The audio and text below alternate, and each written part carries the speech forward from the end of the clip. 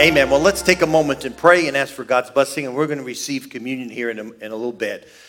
Father, we just thank you for this moment in time.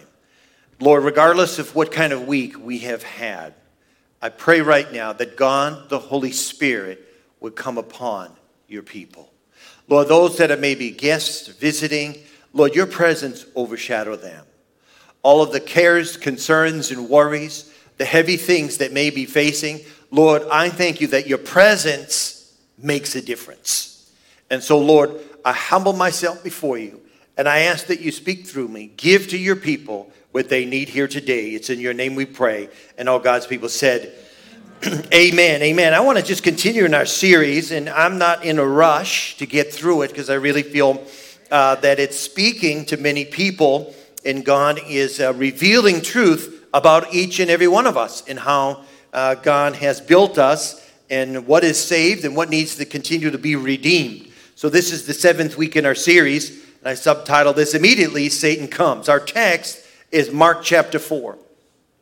Mark chapter 4, verses 1 through 20. And I kind of started this series 7 weeks ago with the question is, had you ever wondered why it seems that the Word of God, the Bible that you hear, week in and week out, preached and taught, and at times you feel you're moved, and then a lot of times you just kind of go back or fall back, and you really just, don't seem to mount up a front, standing strong in areas in your life, and somehow like that word is not working, and I don't like to use the word that the word works. It's something we can just kind of rub like a rabbit's foot, but the Word of God is powerful, amen. It can be life-changing, but we hear that preaching and teaching, and it seems like nothing really changes in our life. That should not be. That's right. Said that with a smile. There should be a steady growth. Now, you may be like a turtle. Come on, somebody. You stick your head out once in a while, but you move forward. And some of you like jackrabbits. Oh, that's exciting. And you're running off to that. Then you're running off to the next thing. Hey, keep running, okay? I don't know if your husband and wife have to keep up to you. But we started talking about the 3-part being, spirit, soul, and body. And we'll get into that in a moment. But we said this about being a spiritual person. Oh, I have decided. I love that. Is that what's up there? Yeah. Maybe we can get the PowerPoint to that slide on. A spiritual person is one who lives according to and is led by his or her born-again spirit instead of their body or their soul. Can somebody say amen? And we said this also, we'll get to that when your priorities, watch this, and your affections are out of order, your whole life is out of order. Because you're focused in different directions. How many know God gave us, thank God, 2 eyes? Right? And when your eyes look at something, how many know one eye shouldn't go over there and an eye over there? That's a little strange. Right? When your eyes fasten, what do? They both fasten at the same time.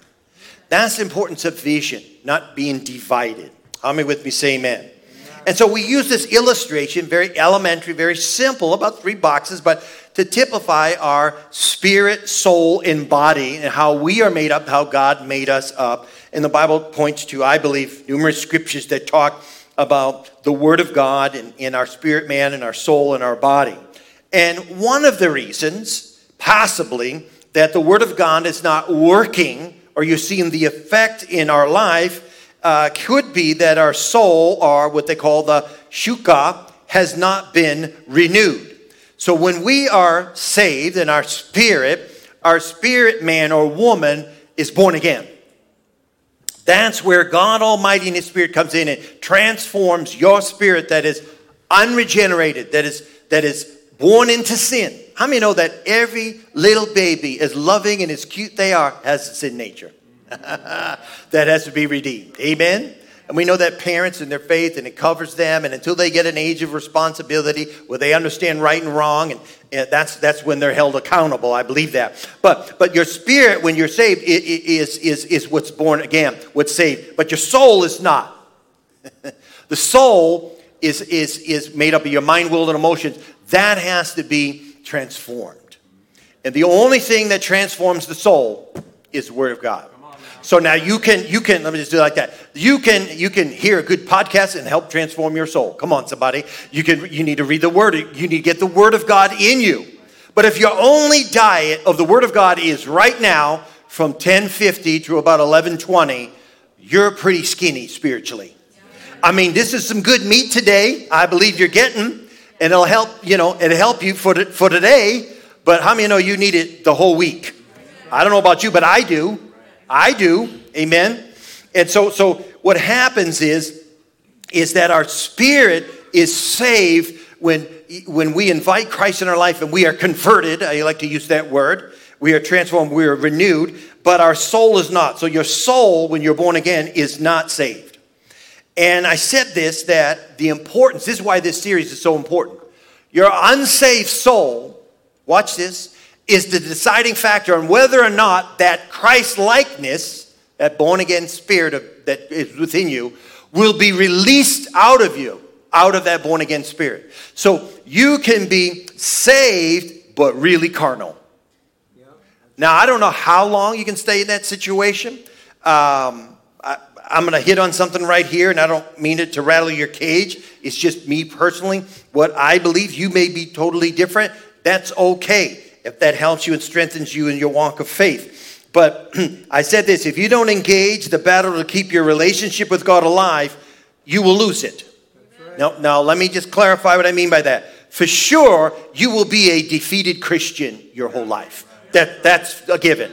Now, some really adhere to that once you're saved, you're always saved. They use the OSAS. Once saved, always saved. You can just Google that, and 100 web pages will come up saying you can never lose your salvation. I'm not going to argue with that. You may be eternally secure, but I don't know if I am. So in other words, I walk with a circumspect mind, knowing that if, according to Hebrews, that I get off and get crazy and goofy, it's not something that happens overnight. People can sow to the flesh as believers, and I believe there's a possibility that they can lose their salvation. Now, if that rattles your cage, it doesn't mean to, but I live my life in that, you know what? I need to stay circumspect before the Lord. I don't walk around fearful. I don't walk around, if I stumble and fall, I don't walk around thinking, I lost my salvation today. No, it's not. That's crazy. All right? Because the Bible says we're sealed by the Holy Spirit when we're born again. That's a strong seal. But when you think of scriptures like Hebrews 6 that says, those that were once enlightened, well, what does that mean? And it goes on to say, those that were tasted of the heavenly gift, well, what does that mean? Those that were partakers of the Holy Spirit, what does that mean? Come on, it's going down a list of things. They're talking about a believer. That's what I believe. That's what I believe that. Some of you may not believe in that. And then it says this, they tasted of the good word of God. Who are they talking about? Atheists here? They have to be talking about believers. Come on now, are you waking up? That's how I believe. And it says that if they fall away, I think that's the key thing. There are people that are so entrenched in bondage because of the pain in their life, in their soul. Yes, they're saved, but their soul runs their life. And what happens to them when they continue on that pathway, they crash and burn. Oh, God. You know, I knew one time they accepted the Lord and they were a believer. Yes, they did. They're saved, but what happened? They destroyed their life. That's what happened if you let your soul run your life. Come on now. Amen.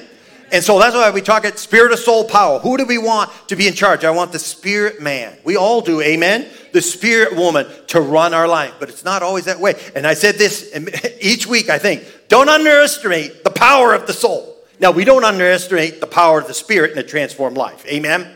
And so I just try to bring a perspective to all of us here this morning on the importance of us rectifying that flesh dead. That means to consider it. And so we said this, that our physical body, watch this, will serve whoever's in control. So if the spirit man or woman is in control, well, that'll have dominance, and then you'll walk a life. Will you stumble? Will you fall? Will you sin? Absolutely. You will lose it. You'll make mistakes. You just get back up. Come on, somebody. You fall forward, you get back up. You repent. That's what it's there. Well, I fell 10 times today. Get back up 10 times. Come on. Amen? Whatever. But, if the soul's in control, right? Your mind, your will, and emotion, your flesh is going to run your body. Your body will follow who's ever in control. That's right. And we want the spirit man, come on, or the spirit woman to rule, right?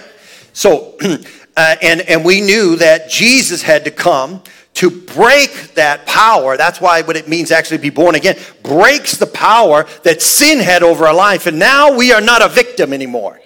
So as a Christian, you actually do have power to overcome. If you want to. Somebody say amen or oh me. A lot of times, because the flesh, my flesh included, it doesn't want anything of the things of God. It just wants to be fed. It just wants what it wants. And so last week now, we'll continue to get into, been a little bit working up to this, but we talked about reflections about the sower. We said in Matthew 13:3, kind of where we ended, we talked about the sower went forth to sow. Some of you remember that. All these things I think you can find in these messages, the church webpage and or the YouTube channel. We've kind of changed and transitioned with Facebook Live, and so we have a better quality. We're trying to really work on that with our lighting. So anyhow, all of these messages are there, so you can tune in there if you missed a week. And so we said that the sower went forth. It was a very important event. Jesus mentioned this event. And we said this last week, life or death, watch this, heaven or hell may depend upon your sowing of the good seed of the gospel in someone's life. And we developed that, and I don't want to spend time on that, but kind of picking up from there. Let me just say this. This is not contingent upon everything being peachy in your life. I need to let that sink in. Because sometimes we feel, yes, you're right, amen, Pastor, but I'm hurting. I'm really hurting right now. And you have no idea what I'm going through.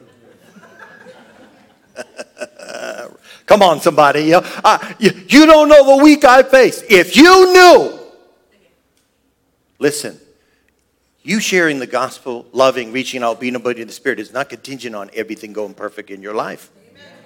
Because God will use many instances that you're in the worst. You may have just fought with your wife, your husband, and then someone comes along and it's like, the Spirit of God is prompting you to say something. First of all, condemnation comes in. You think, I can't say anything because I'm disqualified. I ranted and raved, whatever. No, that's a lie. Yeah. See, this is why we want to hit this thing about how Satan comes in immediately to steal the word. Steal the word. That's why righteousness is so important. You need to understand who you are in Christ Jesus. Can I get an amen? And so, just because you're maybe going through it and you're hurting, personal pain, and I'm not minimizing that. I mean, we go through things and we need to be healed, and we need others to help us. Please understand what I'm saying. But if your whole life is conducive of, it just isn't working for me right now. I'm really hurting. I've been through some traumatic things, and you know what? I guess I'm disqualified from that in a sense. Or, you know what? God would understand. I want to just press on that a little bit. Press on that and say, you know what? All of us go through difficult, painful, excruciating things. But you know what? People step up and they still love and they obey God.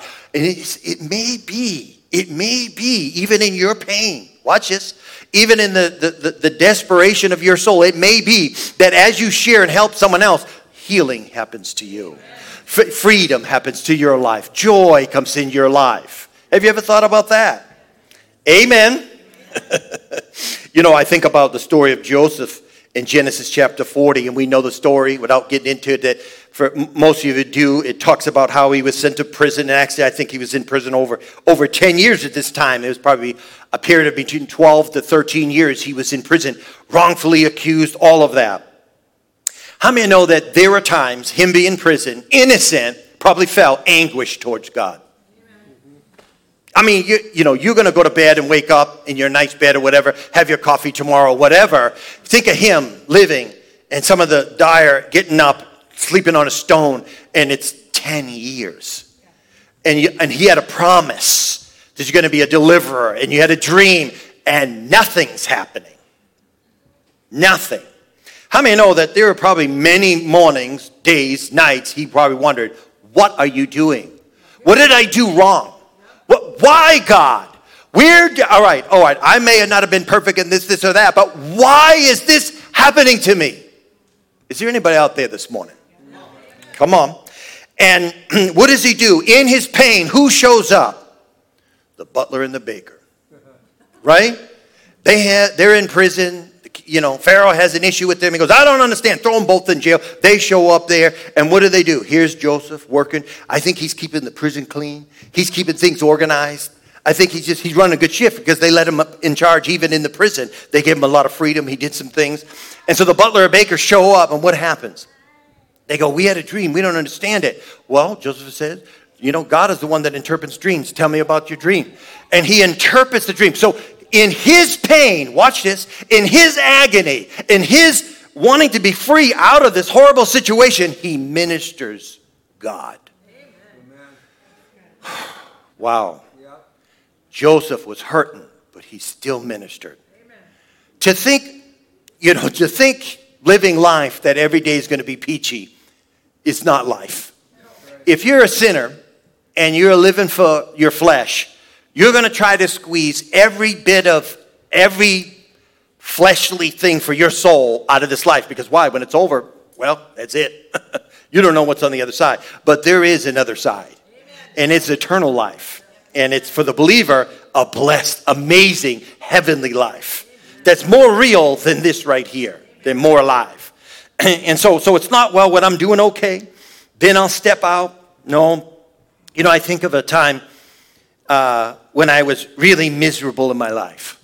Now, I was married, and I wasn't miserable being my wife. But how many hear what I'm saying? There's miserable times in your life. You just think, I just don't know if I can get up another day. Well, we were in Texas. We were shortly married, and then we were in Texas, and I started working for a guy who was a Muslim. Him and his wife, Sadru and Ziba, they passed away.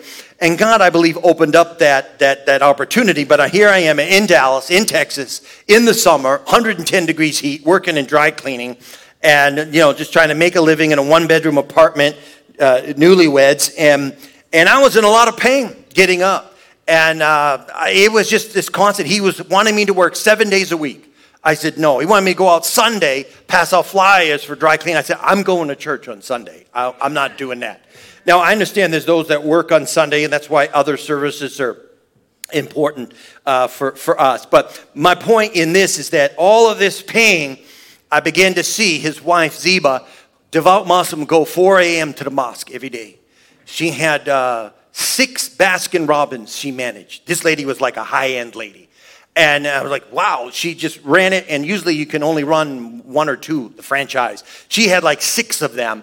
And she sold all them. They were very wealthy, affluent. And we were running all their 7 stores. And I ran the plant in dry cleaning as a spotter and ran the whole thing. But I had opportunity. It was an opportunity for me to share Christ to them. They would take us to dinner. We were in these fancy restaurants, my wife and I would share the Lord. I would share the Lord with them. I got to a point when we left, they sold the business, that I was actually able to give her a Bible, a New Testament. And she received it well. In the midst of my pain and chaos, working for Pharaoh in Egypt, come on somebody, I had an opportunity even in that. Was I perfect in all that? Absolutely not. God will use you even in your pain. Are you still with me?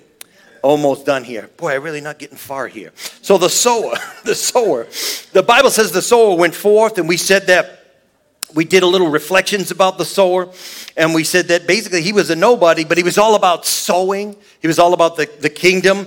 And we said this, we kind of ended with this, that the sower was first an eater and a receiver. Did you hear that? He was an eater and a receiver. In other words, before you can go out and sow, you have to have something to give. Amen. And so he was an eater. He was a receiver, and he went forth. And I think of an illustration quickly about someone that was a receiver and an eater. Is I think about the relationship in 1 Kings 19 about Elisha and Elijah, the prophet. And the Bible says that he really was a receiver. Bible scholars believe that Elisha served Elijah for 6 years.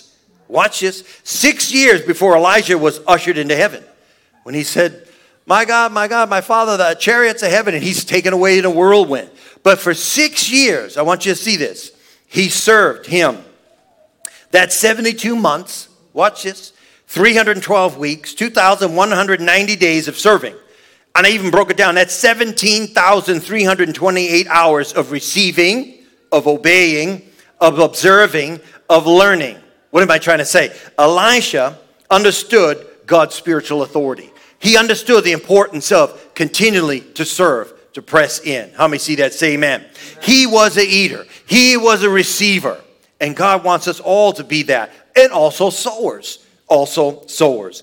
Even though the Bible says about 3 times Elijah, he pushed Elisha away. In other words, he'd say, I'm going off over here.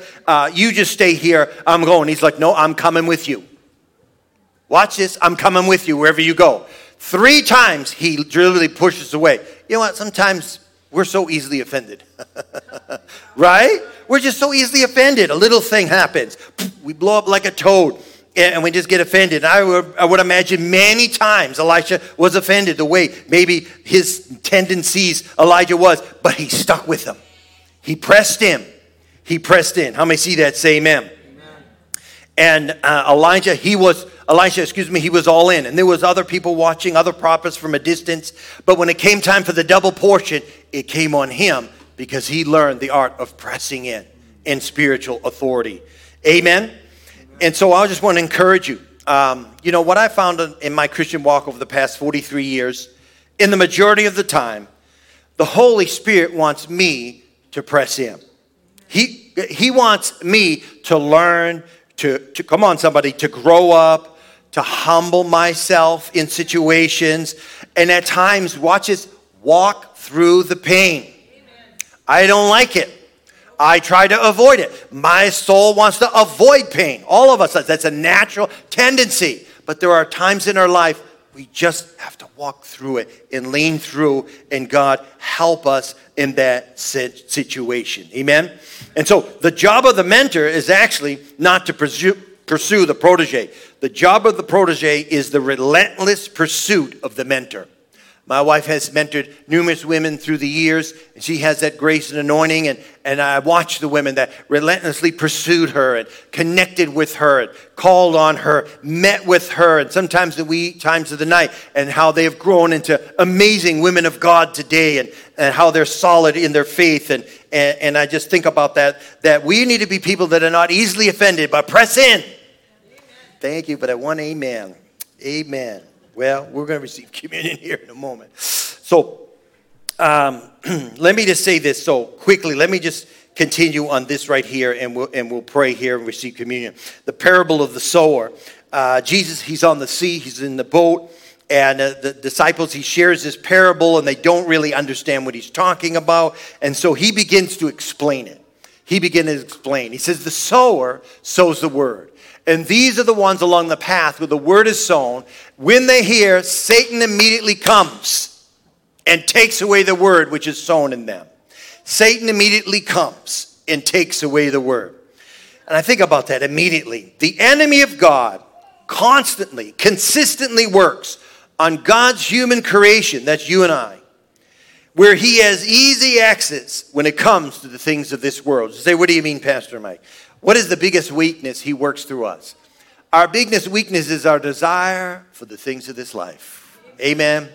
Now, there's certain things of this life. I mean, all of you probably have a favorite pizza. Come on. Or a favorite food. I mean, we were at this retreat, and like you are so stuffed, but if you miss a meal, you just missed one of the most amazing meals of your life. So everybody shows up 3 times a day, and they professionally cook. And they had this peach, not cobbler, but a peach crisp. Georgia peaches. Hot. So I'm going to race out of here. I don't know if fruit this year was that great, but down there, it was amazing. There's nothing wrong. There's nothing wrong having things that you really desire, and those are good. But where it comes in, where we have to make a decision between our spirit and soul, that's where the battle is. All right? The things of this life.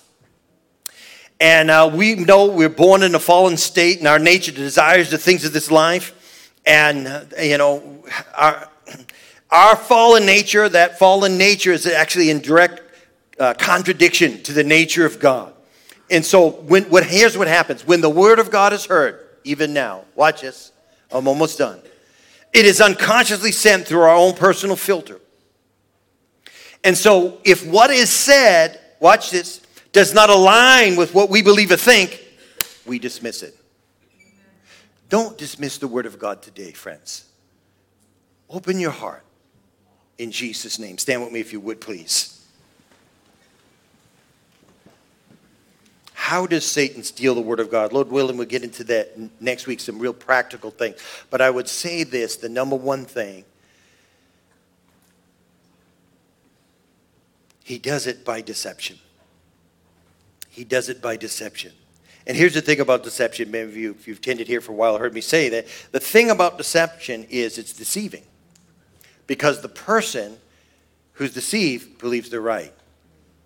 That's the power of deception. And without a show of hands, how many have been in situations where you thought, well, I'm so right about this. I know this. Yup, this happened, blah, blah, blah. And you were wrong. Some honest people in here. I was wrong. I for sure thought this happened. It didn't happen. You were not right in that situation. Hallelujah. Every head bowed, please, this morning, if you would. When I think about deception, I think about that somehow people think that God Almighty is okay with abortion. That's deception. It's deception. That somehow your personal preference, your choice, trumps that baby's life. That's pure deception. All right? Proverbs 6:16 says, 7 things God hates, hands that shed innocent blood. That's deception. And people are deceived in many, many ways. And that's one of the ways that the enemy comes in to steal the word of God in our life, to snatch it away. Millions of people, they hold ways of thinking close to their hearts, and they are terribly deceived. With every head bowed here this morning, you say, Pastor, I'm not right with God. You were talking about that early. The Bible talks about an assurance of salvation. And I don't have that assurance. I want to provide the opportunity for you here today, because I believe this is the most important part of the service, your salvation. You're here today and you say, Pastor, my spirit, man or woman, I don't know if I died I'd go to heaven. I want to, but I feel I'm heading in the wrong direction. You need God in your life. If you would pray this simple prayer, very costly prayer, but a simple prayer to receive Christ in your life, God will meet you at your point of need, and He will save you. His Spirit He'll take and put in your human spirit, and He will wash you and cleanse you. Then begins the process of your soul transformation. But the most important thing is to give you the power, the ability to walk this Christ-likeness walk. If that's you here today, pray with me. Say this with me. Say, Jesus, I believe you died on the cross for my sin. Jesus, I give you my life. Thank you for saving me. Thank you for delivering me. In Jesus' name, amen.